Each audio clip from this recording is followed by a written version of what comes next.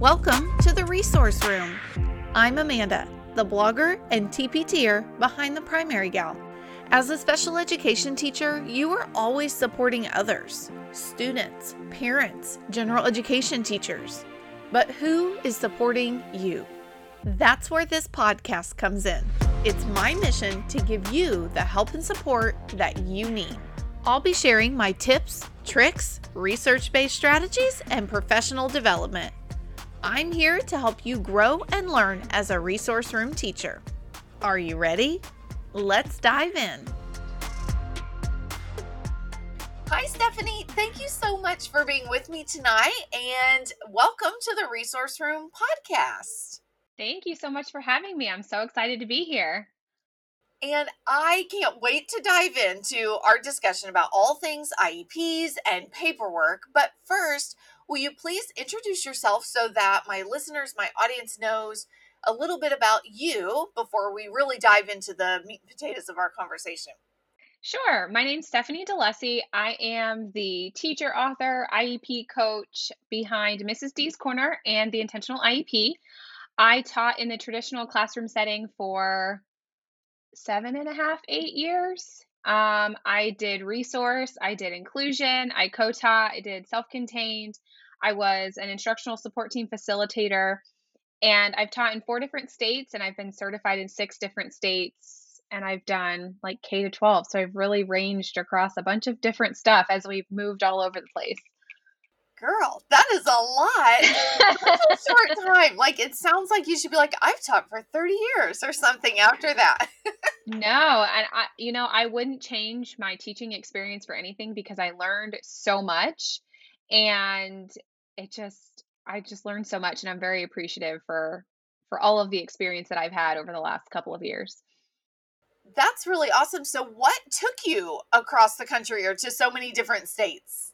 My husband's job, he's not in the military, but he works in the trucking industry Ah, in like the corporate world. So they move us to different places all over the United States. well, it's great you have a job that literally everyone needs, so you're good. Yeah. You can find a job anywhere. That's great.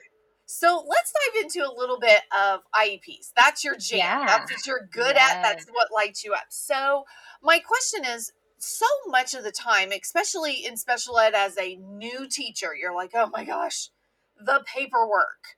What are some things that maybe you do, maybe even all year long, to set yourself up for success to get kind of, I don't know, all that paperwork under control?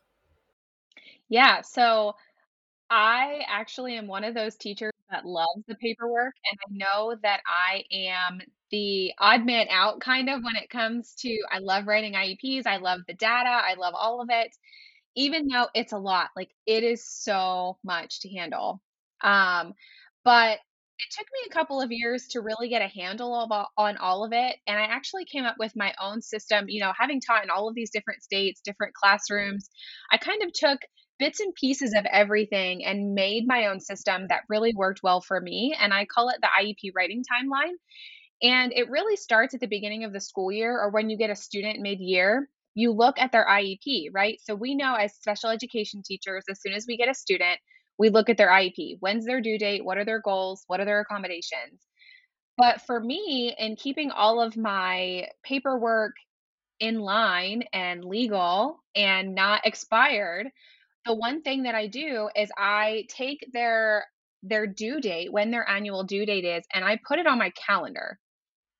And then what I do from there is I have this spreadsheet, so I'll put it on my calendar. I'm very paper pencil, so like it has to actually be written into the calendar or it will not happen. Same. But to help me calculate all of these days out, which I'm going to explain, I put the date also into this spreadsheet that I have, and it spits all these due dates out for me. So 45 days out from the IEP meeting due date, I'm going to find common times for the IEP team to hold the meeting.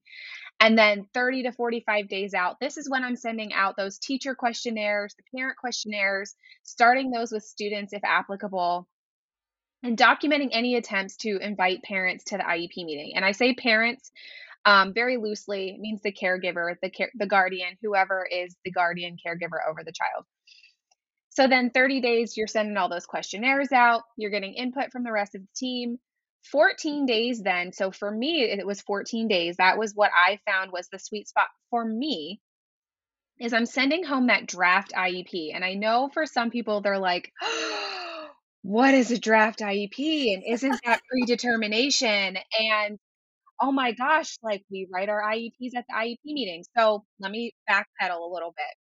If you are writing IEPs at the IEP meeting, that is best case scenario. However, only 10% from the teachers that I surveyed are currently writing IEPs that way. So that means 90% of teachers, special education teachers, and their teams are writing the IEP prior to the meeting. So that means that's 90% of those teams, those schools, of students that parents should be receiving that draft IEP. So, what goes into this draft IEP and why is it not predetermination? So, what's going into the draft IEP is your present levels and your proposed IEP goals. Nothing else is going into there because anything beyond that is predetermination of services. So, why only those two things? The present levels is all data. There aren't any opinions in a present level. It's all data, evaluation results, input from the team, input from your observations, input from the parents, inputs from the students as applicable. It is all data, baseline data. And based on what you have in the present levels is where your IEP goals are going to come from. So your IEP goals aren't just being pulled out of thin air. You're not just predetermining them. The data is telling you what goals to be choosing. So that is what I recommend for sending home the draft IEP. And I send that home 14 days prior to the meeting. Why so early? Because not only does that give me time to send that home to the family and give them time to look it over, they can also send it back to me if they want to have like a pre-meeting prior to the IEP meeting to talk about anything. They have that time and we have that time together to do that. But if you're not currently sending the draft IEP and you're like, oh my gosh, like I write the IEP a night or two before the meeting, start with 3 days. That really gives them time to read it, sleep on it, reach out to you if needed, and then come to the IEP meeting and everybody's on the same table. There's no questions about what's in the present levels or you're saying Stephanie can do this, but this is what I'm seeing. You've already had those conversations because they know what's in the present levels and it's all based on data. So to continue on down the IEP writing timeline, you send it home 14 days, 3 if you're just starting that out. And if you need help with that, please reach out. I'm happy to help you with that. 7 days, you're going to follow up with the parent. So no matter what, even if you're not sending the draft home 14 days prior, 7 days, you still want to follow up. Hey, the IEP meeting is coming up. I'm going to be sending home a draft, or I sent home the draft last week. Do you have any questions, concerns? Do you want, to talk about anything XYZ? You're also going to confirm the IEP meeting with them, make sure that they can still come and check that room availability, the room that you're going to be in for that meeting. Make sure there's enough chairs in the room, make sure that all the technology is working. And you might do that like a day or two prior as well. And then the day before the meeting, that's when you're going to print everything because you never know. Like maybe you have an IEP meeting at 8 a.m. You could come in and your computer's not going to work. The system is down. The printer's out of toner. So I always like to print it out the day before just because I can sleep well at night knowing the IEP is ready for the meeting and everything's ready to go for the next day.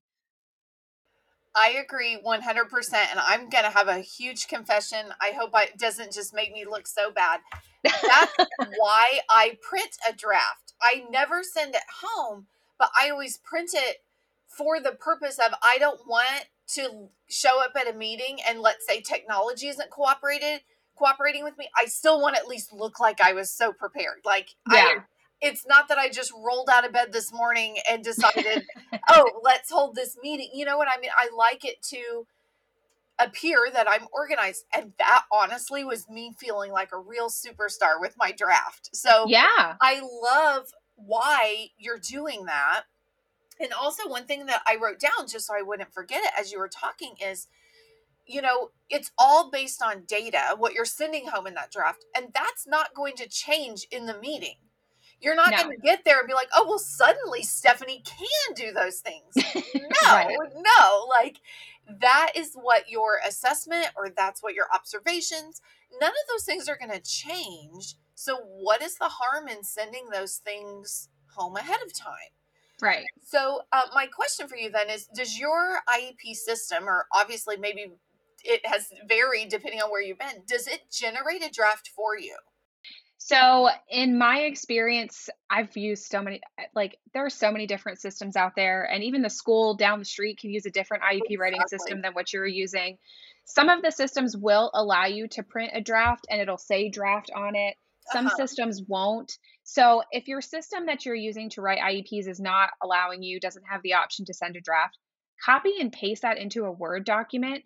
You can easily put draft across the back of it, or I've even made like my own draft stickers and I have them for free. I can send you the link to share with everyone. That Yes. just says proposed IEP draft on it so that parents know that it's a draft and it's not final. I love that idea. And then, too, you're just ready. You're prepared in advance. All is there. You literally have everything you need, whether the system makes it easy for you or not.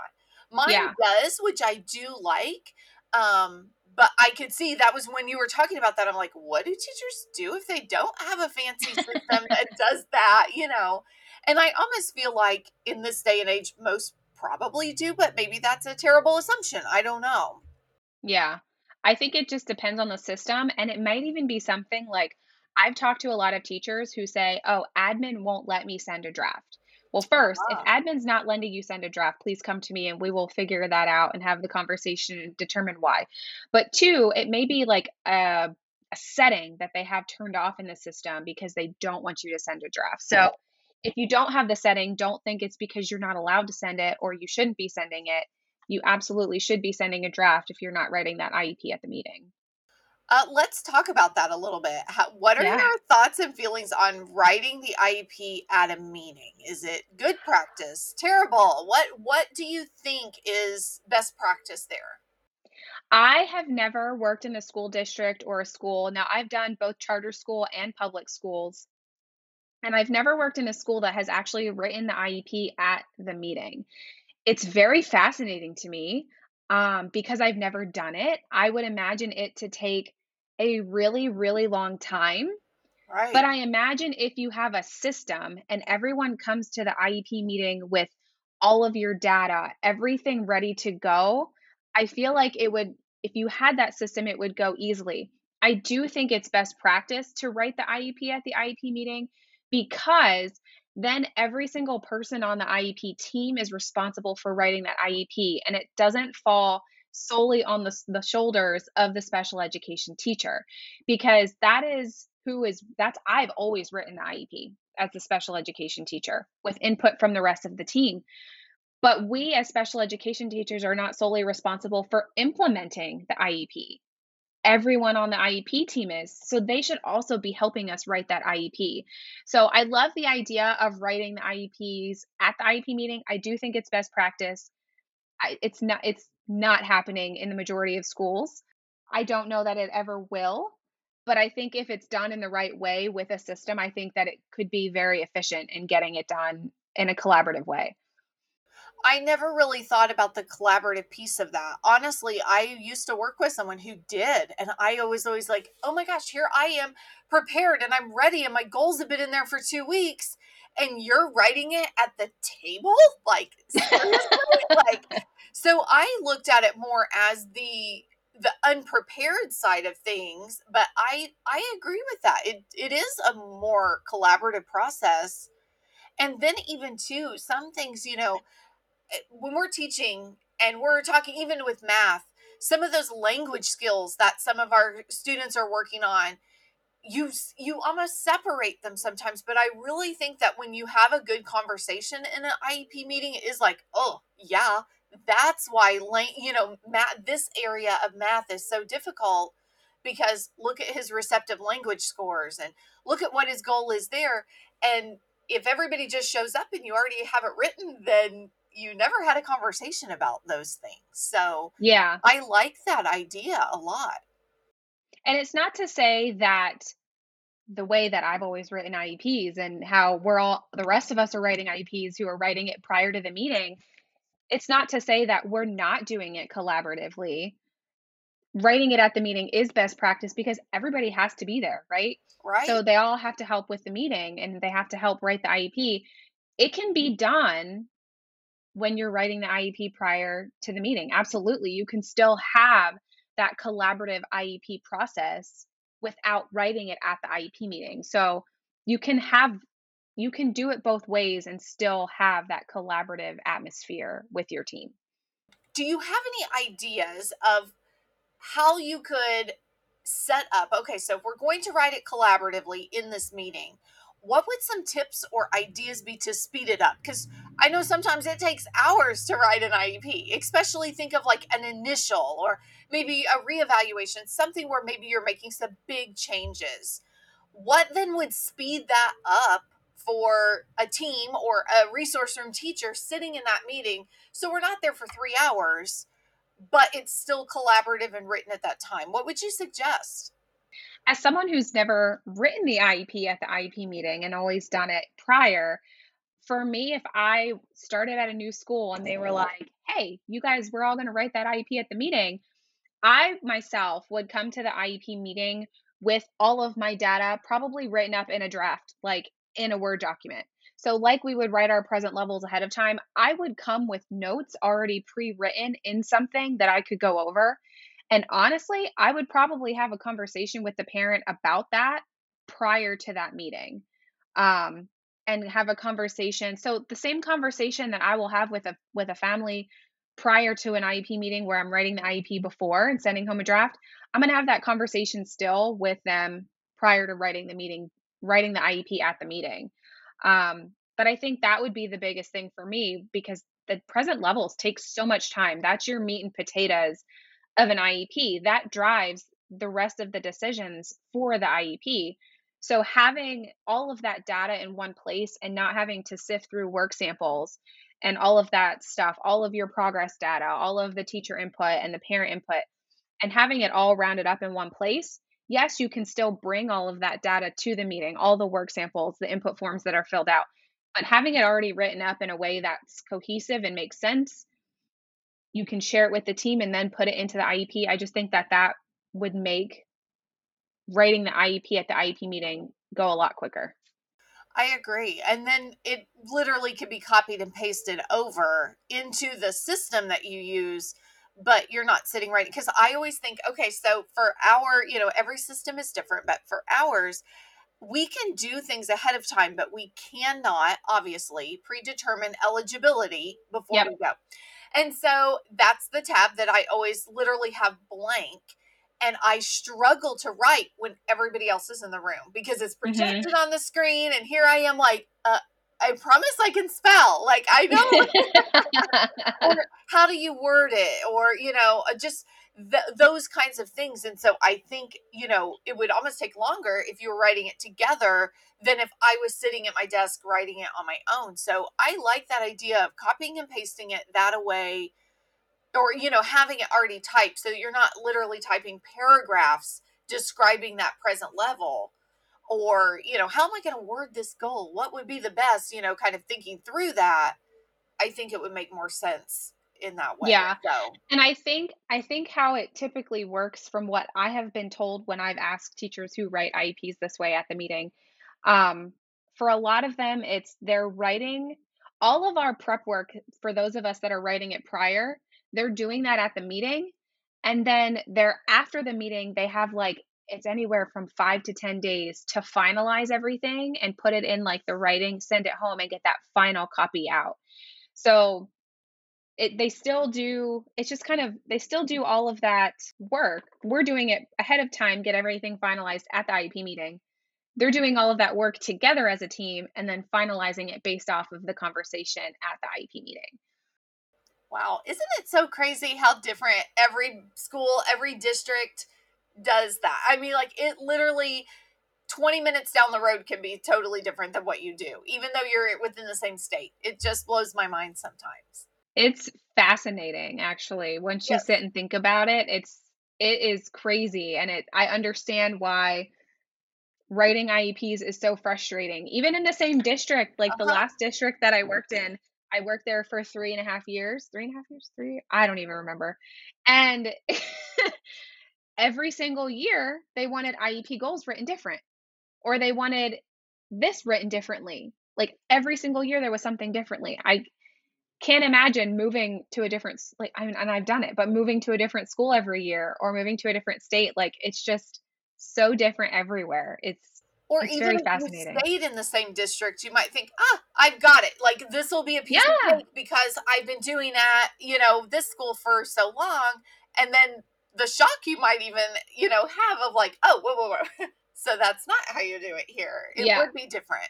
What are some things that you do before a conference, say, to get ready for writing that present level, get ready to start even prepping, before your 14 days of sending that home? What do you do before that? Yeah. So before you have the IEP meeting, obviously you're going to schedule it out, right? You're going to send those at least 3 attempts per the law to get the parent to come to the meeting and, figure out that time. But aside from that, I'm really sending out all of those questionnaires. So I call them input forms, but they're really those teacher questionnaires to every teacher on the team that works with the child, sending them home to the parent. If the student is able to fill out or work with you to do a questionnaire, have the student do a questionnaire as well, because that information is so valuable, even at the elementary level. Yes. But doing that, and then just really gathering all of the progress data, all the evaluation data, all of the work samples, everything, having those conversations prior to writing anything in the present levels, having that conversation, then getting that input form back from the family and having the conversation of what are your long term goals for your child?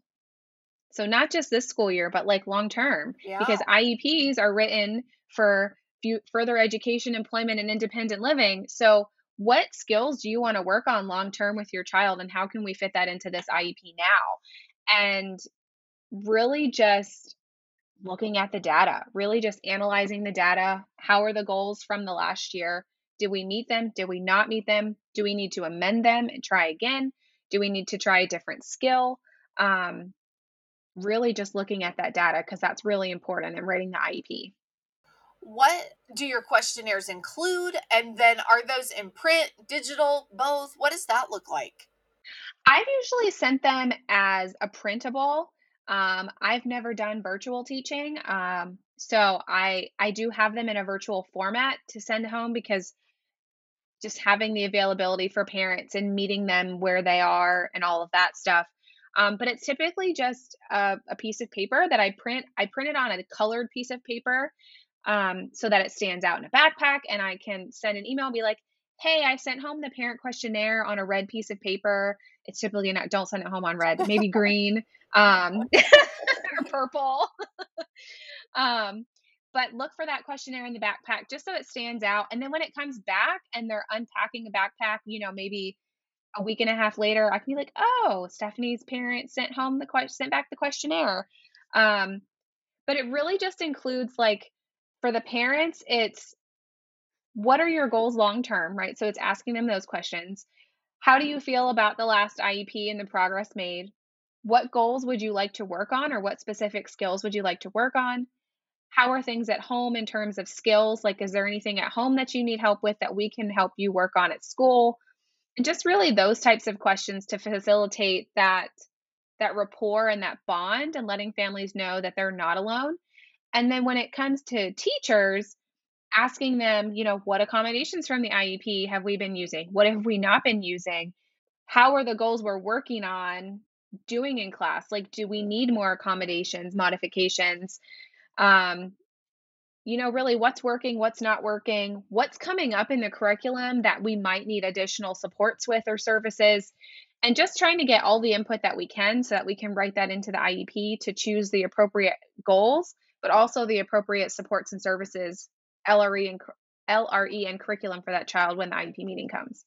I even think as a gen ed teacher, I've taught general ed and special ed. So I get both, but your goals and your needs are different. And even I had a student earlier this week where the teacher was like, hey, I just want to let you know I called home. We were talking about this. It's been a little bit rough. And it wasn't behavior. It was more like he literally gives up. He won't try things that are hard. He just wants to copy from me. And as I'm weaning some of my other kids off that, I'm not doing as much, like the demand is raising. Right. And so for me, then it's like, whoa, I literally never see that because we are only in a small group. It's only at his level. It's things that I have handpicked for him. And while, yes, it's going to be slightly more difficult because it's his instructional level, not independent, it's still just hard for them. And so I don't know. It's nice to get their feedback in that way, just to see the things that is like, oh crap, I literally never had that problem in my setting. Yeah. What's going on in your setting? Yeah, and as special education teachers, we have a lot of kids on our caseload, and our duties and responsibilities are very different from what gen ed teachers' duties and responsibilities are. But like you said, we can't be everywhere at once. We can't be with the kiddo all day long, every single day of the week. So those gen ed teachers, they're going to see more out of those kids than maybe what we would see in that small group setting. And even in self contained, I would have kids on 4 different grade levels, and some of them would go to inclusion independently. I would go with one student to first grade, the para would go with other students to second grade. And I would really rely on that general education teacher to be like, how's Stephanie doing in your class? Because we can't be everywhere at once. So the gen ed teacher really is a golden piece of the IEP team. And I guess more recently I'm realizing that, but before it's like I have great relationships with my gen ed teachers. I love them and we're friends and they would let me know, but also too there are things that you might overlook as a gen ed teacher that then when somebody asks it's like, oh well, she does do that a lot, or that is a concern, that is something we could work on. But you have to ask. Yeah. So after you're finished with a meeting, then what kinds of things are you doing? Maybe it's preparing for a new year with a new goal. Maybe it's getting paperwork and some of that from teachers or from parents. What are you doing after the meeting? I think one thing that's really important when it comes to fostering the collaborative IEP process, and I'm really passionate about building that strong bond between the family and the school, the teacher, really, the teacher and the parent. One thing that you can do as the special education teacher after an IEP meeting doesn't have to be the next day, but 2 or 3 days later, send an email, call the parent, reach out, be like, hey, you've had a couple of days to sit with the IEP meeting, the results, everything that we talked about. How are you feeling? Is there anything maybe you want to double check? Do you want to change something? Maybe it's not sitting well with you now. Or maybe now that you're thinking about it, you would like some training in this, and we can write that into the IEP for you. Or maybe you thought about this one IEP goal and you were like, I would love to work on that at home with Stephanie. What can you provide for me? And it's like asking the general education teacher, for their input. If we don't ask the parents after the meeting, we're never going to know. And they may feel like, I don't want to ask because I don't want to bother, or I'm just overthinking this, or they may feel ashamed or disappointed in themselves that they didn't understand all the verbiage and the Yeah. jargon. It just really lets the parent know that you care and you're there for them and you really want their child to succeed if you're reaching out after the meeting just to say, hey, how are you feeling about everything? Is there anything I can clarify? Anything you need help with? I think that's one of the biggest things that you can do aside from making sure everybody has a copy of the IEP and that the IEP is in the student's CUME folder and that you have all their progress monitoring. I make like binder ring cards for each of my kids that you have all of that ready, and the paras know what IEP goals are coming so they can help collect data and all of those things that we just inherently do as teachers. But really, just reaching out to the family and seeing what they need help with or what you can clarify. I really love that. And it is one more thing to add to the to-do list, one more thing to add to that timeline. But imagine how valuable that would be. Think of when you go to the doctor or something and you walk out and you think of 3 questions you should have asked, or, Yeah. something like that. You're like, I'm gonna have to Google that word because I just don't know what that meant. It's the same thing. And if your doctor called you 3 days later or 1 week later to ask, I do think that would mean something. I would be like, oh my gosh, he really cares about Yeah. me, or she really wants to make sure I understood that. So imagine how that would feel from a teacher perspective, getting a call from a teacher like, hey, I just want to make sure things were okay. I think that would be Yeah. incredibly valuable, whether it was a great IEP meeting and these are the most easy to work with parents, or that parent that you're like, oh gosh, it's that way. I think it would Yeah. just help Yeah. really build a good relationship. And then next year, they know it's okay to ask Stephanie this question because she's so easy to work with. She's so wonderful. She cares about what we're doing. I think it all comes back to that open communication, and the parents who seem overactive in their advocacy or they're quick to shout due process, um, it really just shows them that you're there for their kid and like you want to work with them. And I think that, and this is a whole other topic, but I don't know that all parents realize that we as teachers, we walk a very fine line between keeping our jobs and wanting to shout in the IEP meeting, no, you can't do that, school Right. district. You have to give them this support. Um, so I think just reaching out kind of lets them know a little bit like, I am here, I care, I'm doing the best that I can with what I'm given. And I'm here to fight on your team with you as much and as best as possible as I can. And, we're literally all working towards the same goal. We all want that child to be successful. And sometimes the gen ed teacher thinks differently than what we might think, or the parent, or the admin, or whatever. And it is a fine line. So I think it's good to have that follow-up call. And I think would mean a lot to them. Yeah. I was also thinking earlier too, we all sometimes have like those dumb questions that we don't want to ask in front of everybody else, or it's like, oh man, they're Yeah. gonna think I am just, it would be Yeah. nice to have that where it could be like, well, actually, I was wondering, and maybe they would care about that. Or even the questions is like, "Ah, she's so busy, I'm not going to bother her. But you're reaching out, so they're willing to ask those. So that is absolutely a wonderful idea. I think I'm stealing that one because I do think it's Please one do. more thing, but it would mean so much. And it doesn't even have to be a phone call. You could really have just an email that I hate to say copy and paste because copy and paste and edit to make Yes. Yes. personalized. That's the full phrase, not copy and paste. Copy and paste and Yes. personalized to send out. I mean, it doesn't have to be anything robust. It's the little things that truly mean the most. Yeah, I love that. That's really really wonderful. I even have a lot of kids, my 3rd graders. I have had them since they were in kindergarten. And so some of my kids, their parents and I text on a regular basis too. So even Mhm. like that would be okay, or even would it be okay, or if you had any questions, I was going to call after school today, would now be a good time, or those kinds of things that you could totally start it through a Yeah. text and be like, hey, I just want to follow up, make sure things were good, that kind of thing. So I think that's wonderful. Yeah.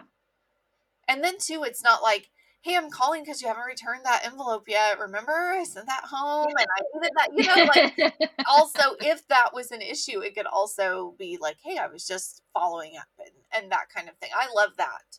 Another question that I have for you is more about paperwork and organization. So, obviously, as a special ed teacher, I think I've asked nearly all podcast guests this because everybody does it differently. And it's such a critical piece of what we do.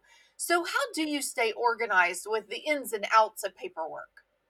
Yeah, so one thing that I do, and I mentioned this earlier, was when I was talking about sending home the questionnaires and putting it on a colored piece of paper.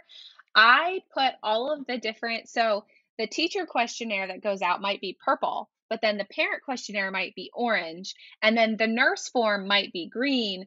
So all of these different forms and different pieces of important paper that need to be in a child's folder, I have them all, I color code my folders, honestly, is what I do.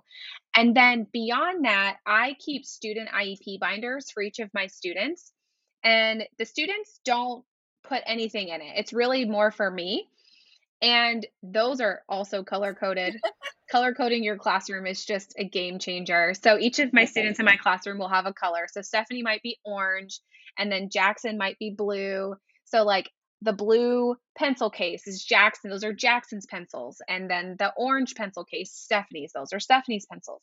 So that I visually know if I go grab the orange binder off the shelf, that's going to be Stephanie's. And inside that binder, her IEP binder, is going to be a copy of all her progress notes that I've sent home, probably a copy of her IEP just to have one on hand because I'm very paper pencil. And you never know when the system is not going to work that I day and you need agree. it. And then I split it up into, depending on if you're working in semesters or quarters or however you're doing it. I've always worked in marking periods. So I will have a marking period. I just use those plastic page sleeves, and I'll have one for each marking period. And then I'll just keep putting in work samples inside there so that I have 4 page sleeves and each one has work samples and I can tell when we did them. So if I have to pull lesson plans, I know when they came from. And then I'll keep any notes in there from families or anything else that's really important to that child inside of that IEP binder. And that really keeps me organized for all of my students and making sure that I have data and work samples. And that's also great too when you have like, if a parent comes in at the end of the day and you didn't know they were coming in and admin's like, Mrs. D, Stephanie's parents are here. And you're Oh, like, crap. all right, let me just Yeah. grab my orange Yeah. binder and I have everything ready to go. It just makes it so much easier and you don't have to be like, okay, like let me grab all these papers, let me print this out for her, let me pull all her stuff, let me block all these names out. Like it's already all done. It's already in her binder and I can just grab it and go. So then in your binder, do you also then put the parent surveys, the teacher surveys, all of those things like when they come in, is that where they go? They go into I'm very old school paper pencil. I love me a good file folder system. So they just honestly go into the child's file folder that I have for my own students in my classroom. And that way I can just pull their file folder to go to the IEP meeting, pull their binder, and I'm ready to go. That's perfect. I have almost like what you have in your binders. That's what I have in a file folder for me. That's where Yeah. all those things go. I collected this data, let's throw it in there. But I like the idea of a binder, and I love me some color coding. So it's great. It's great. For me, everything that is purple goes to the meeting. I have a purple folder for each student, a purple clipboard for meeting notes, and like then what else is purple? Oh, my purple mouse, and that, my laptop and my mouse go. And so it's like those things I know, like I've got it. I'm ready for the meeting. So I really like that idea of also having their binder. That way you do have some work samples, because I'm not good about keeping all of their work samples, or relevant ones I might keep, Yeah. but I'm sure you have more, because even just the space to put it in a binder. Yeah, and then at the end of the school year, so especially when you teach self-contained or resource, when you teach multiple levels, you have students year over year. Right. So at the end of a school year, when I'm cleaning everything out, I just take all those work samples, put them in a file folder, and keep them for the next year so that when we have the next IEP meeting, I can be like, this is what we were doing last year. Here's where we are this year. And then when they move either to another school, if they're going from elementary to middle school, I'll send those work samples with. If it's something where they went to a different district and they're requesting everything, I can just send their folder over. And it just makes it really easy for transferring all of that data, that really important IEP data with that child. Do you have any books or podcasts or resources to help teachers, especially think new teachers? How did we ever get started? That's oftentimes what I wonder. Like, how I didn't know what I was doing. Do you have any tools or resources that new teachers might check out? Yeah, so I will admit I have been that teacher that has been like, oh my gosh, where do I start? I have 60 kids on my caseload and I don't know what I'm doing, but I'm going to do it and I'm going to make it happen. I have been there and I have worked through all of that. I know that feeling very, very well, which is why I built the intentional IEP and also the intentional IEP writing program. So my program teaches you and walks you through how to write an IEP, but not just that, it also teaches you the basics of the federal law, so the IDEA law, and why certain parts of an IEP have to be in it, and what should be in that IEP based on this. So that is honestly like I love that. I wish it is something that all teachers had in college or all teachers had like at districts, just teaches them how to write an IEP because I never had that training. And I love surveying teachers to see like what's going on out in the world. And it was like 67% of special education teachers have never been taught formally how to write an IEP. So I was like, I love writing IEPs and I'm such a nerd. I love reading the law and learning like what has to be in the IEPs. I love data, I love dissecting it, and I love helping other teachers. So that's where the intentional IEP writing program came from. But then beyond writing the IEP, you also have the implementation of the IEP, which is a whole other animal to tackle, right? So that's where the intentional IEP came from. That is a membership that I have that you can join. It gives you access to an IEP goal bank, but also it gives you access to additional printables that are related to IEPs, whether that be to keep you organized, whether it's a questionnaire to send out. And it also gives you access to different trainings from guest speakers every month inside of the membership. So whether that is a different way to collect data, or it's a different way to collaborate with outside service providers, or maybe it's just what are the different symbol systems out there? I know of Boardmaker, but like I really don't like how that looks. What options do I have? We have trainings on that as well. So it's really just the whole package between the two of writing IEPs and implementing them. But beyond that, I can send you a link to my favorite books that you can buy on Amazon for special ed teachers. Anything by Wright's Law is just hands down amazing. The All About IEPs book by Peter Wright, it is like my favorite. It is the first one that I recommend to parents and to teachers. So definitely anything by Wright's Law is really good too. I don't know where to start. You are amazing. Seriously, how do we get this in the hands of literally every first year teacher? And then the others who might think they know what they're doing and don't. Like, seriously, we don't know all the things. We're just thrown in. And if we haven't had our hand slapped for it, we think it's okay. And then 10 years later, Yeah. it's like, well, that's just the way I've always done it. And so, oh my gosh, how amazing and wonderful that you're doing this to give teachers the confidence to get started, know you're doing it right, understand all the lingo. I know coursework varies from state to state for like licensure and stuff, but I had 6 classes for special education in order to teach it. That's it. Hmm. And for me, it was like the most, they were terrible classes, like terrible. One in particular was for assistive technology, which not that assistive technology is bad, no, like, not at all. But Yeah. my license is for mild intervention. Okay. Yeah. Our assistive technology was things like, communication devices and things for, students who are deaf and hard hearing. That's not my license. So, not that I'm never going to have to deal with students like that, but it's like, of all the things, that is one of the 6 classes that you think is the most important. Teach me, Yeah. it's like if that were the case, you would have a speech and language pathologist who's helping with some of those things, and the deaf and hard hearing teacher who would be helping, so it's like that's the stupidest class to have for a mild intervention license, something like. Yeah. You see those mostly with higher support needs Yes, students, the yes, AAC that's what devices. I think. Yeah. Or yes, I could see if it were, maybe more for more intense, like moderate to severe.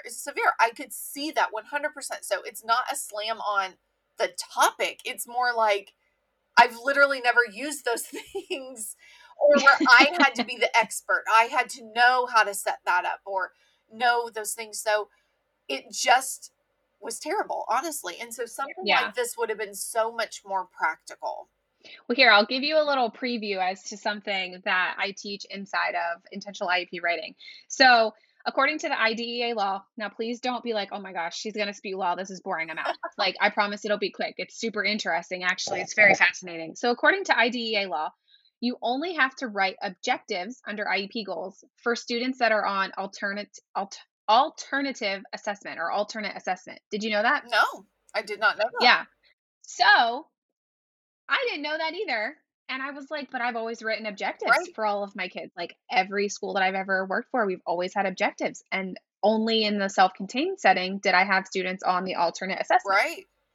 But here, in the reauthorization of IDEA, the United States Department of Education came out and said, "States, you have the option to make the amendment here to say, if you want your teachers to write objectives for your IEP goals, you can."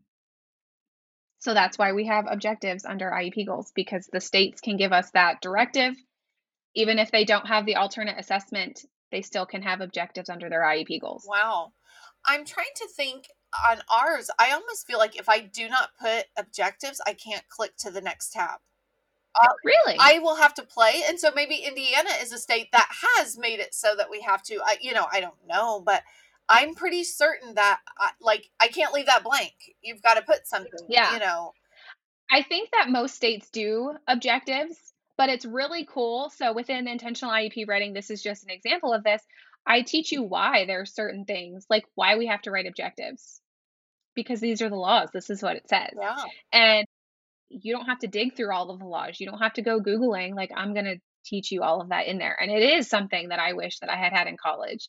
And it's just those little things where you're like, man, like, I feel like a badass right now because I know this. And like, if my admin ever comes at me in a district meeting and is like, no objectives, I'm going to be like, yes, there are, because in Pennsylvania state law here in the education department, it says this. Like, things like that, Yeah. like where we have this knowledge and I teach this knowledge, and I'm so passionate about teachers knowing just the basics of the law and why we have these different parts of these IEPs. Because then when it comes to the IEP meeting and the districts are like, we don't have the budget for that, or we can't do it this way, you can be like, well, actually, the law says this.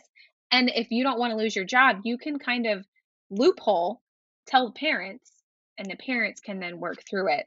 Um, because you're going to have that collaborative process with the parent. You're going to have that positive rapport. So it's just little things like that. That's amazing. How many teachers do not know things such as that?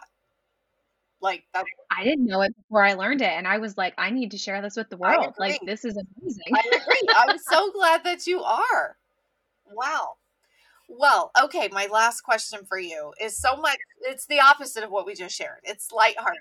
Okay. So, do you have an embarrassing teacher story? I do actually.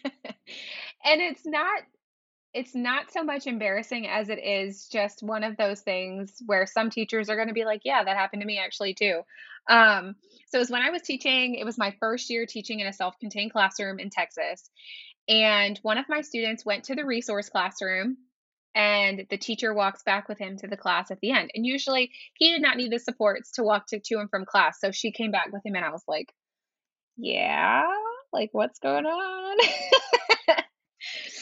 And she was like, well, uh, the student pooped in the urinal Oh today. gosh.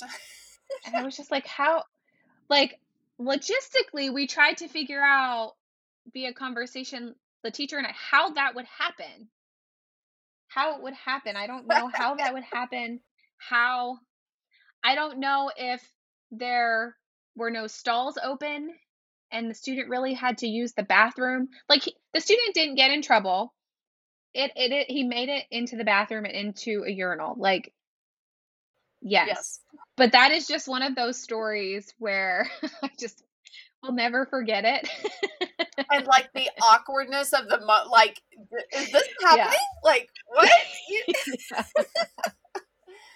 Oh man. Yeah. Okay, now your episode, I'm recording these all at once, like within a month or so, but they'll be batched, and so yours will be one of the later ones.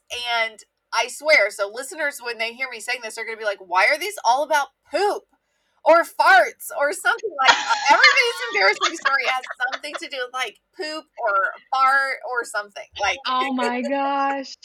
That's awesome. I'm so glad I can you continue can that on continue it. in this Now, there are a episode. few outliers, or I had one who's like, I just don't have anything, which is fine. Like, but I feel like we all have something that just, you were mortified in the moment, and we all have it. So I just thought it would be funny to share. But, wow. Wow. Pooping in the urinal. Yeah, we did it. We did Oh, it. wow.